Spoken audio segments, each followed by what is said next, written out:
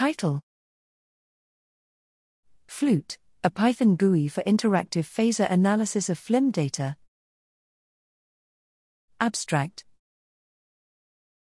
Fluorescence lifetime imaging microscopy, FLIM, is a powerful technique used to probe the local environment of fluorophores.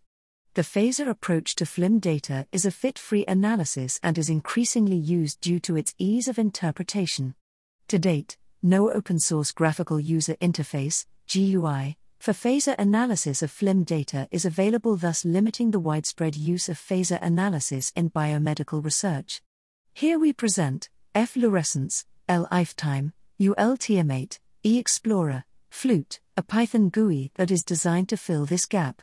FLUTE simplifies and automates many aspects of FLIM analysis, such as calibrating the FLIM data, performing interactive exploration of the phasor plot with cursors, displaying the phasor plot and the FLIM images with different lifetime contrasts, and calculating the relative concentration of molecular species.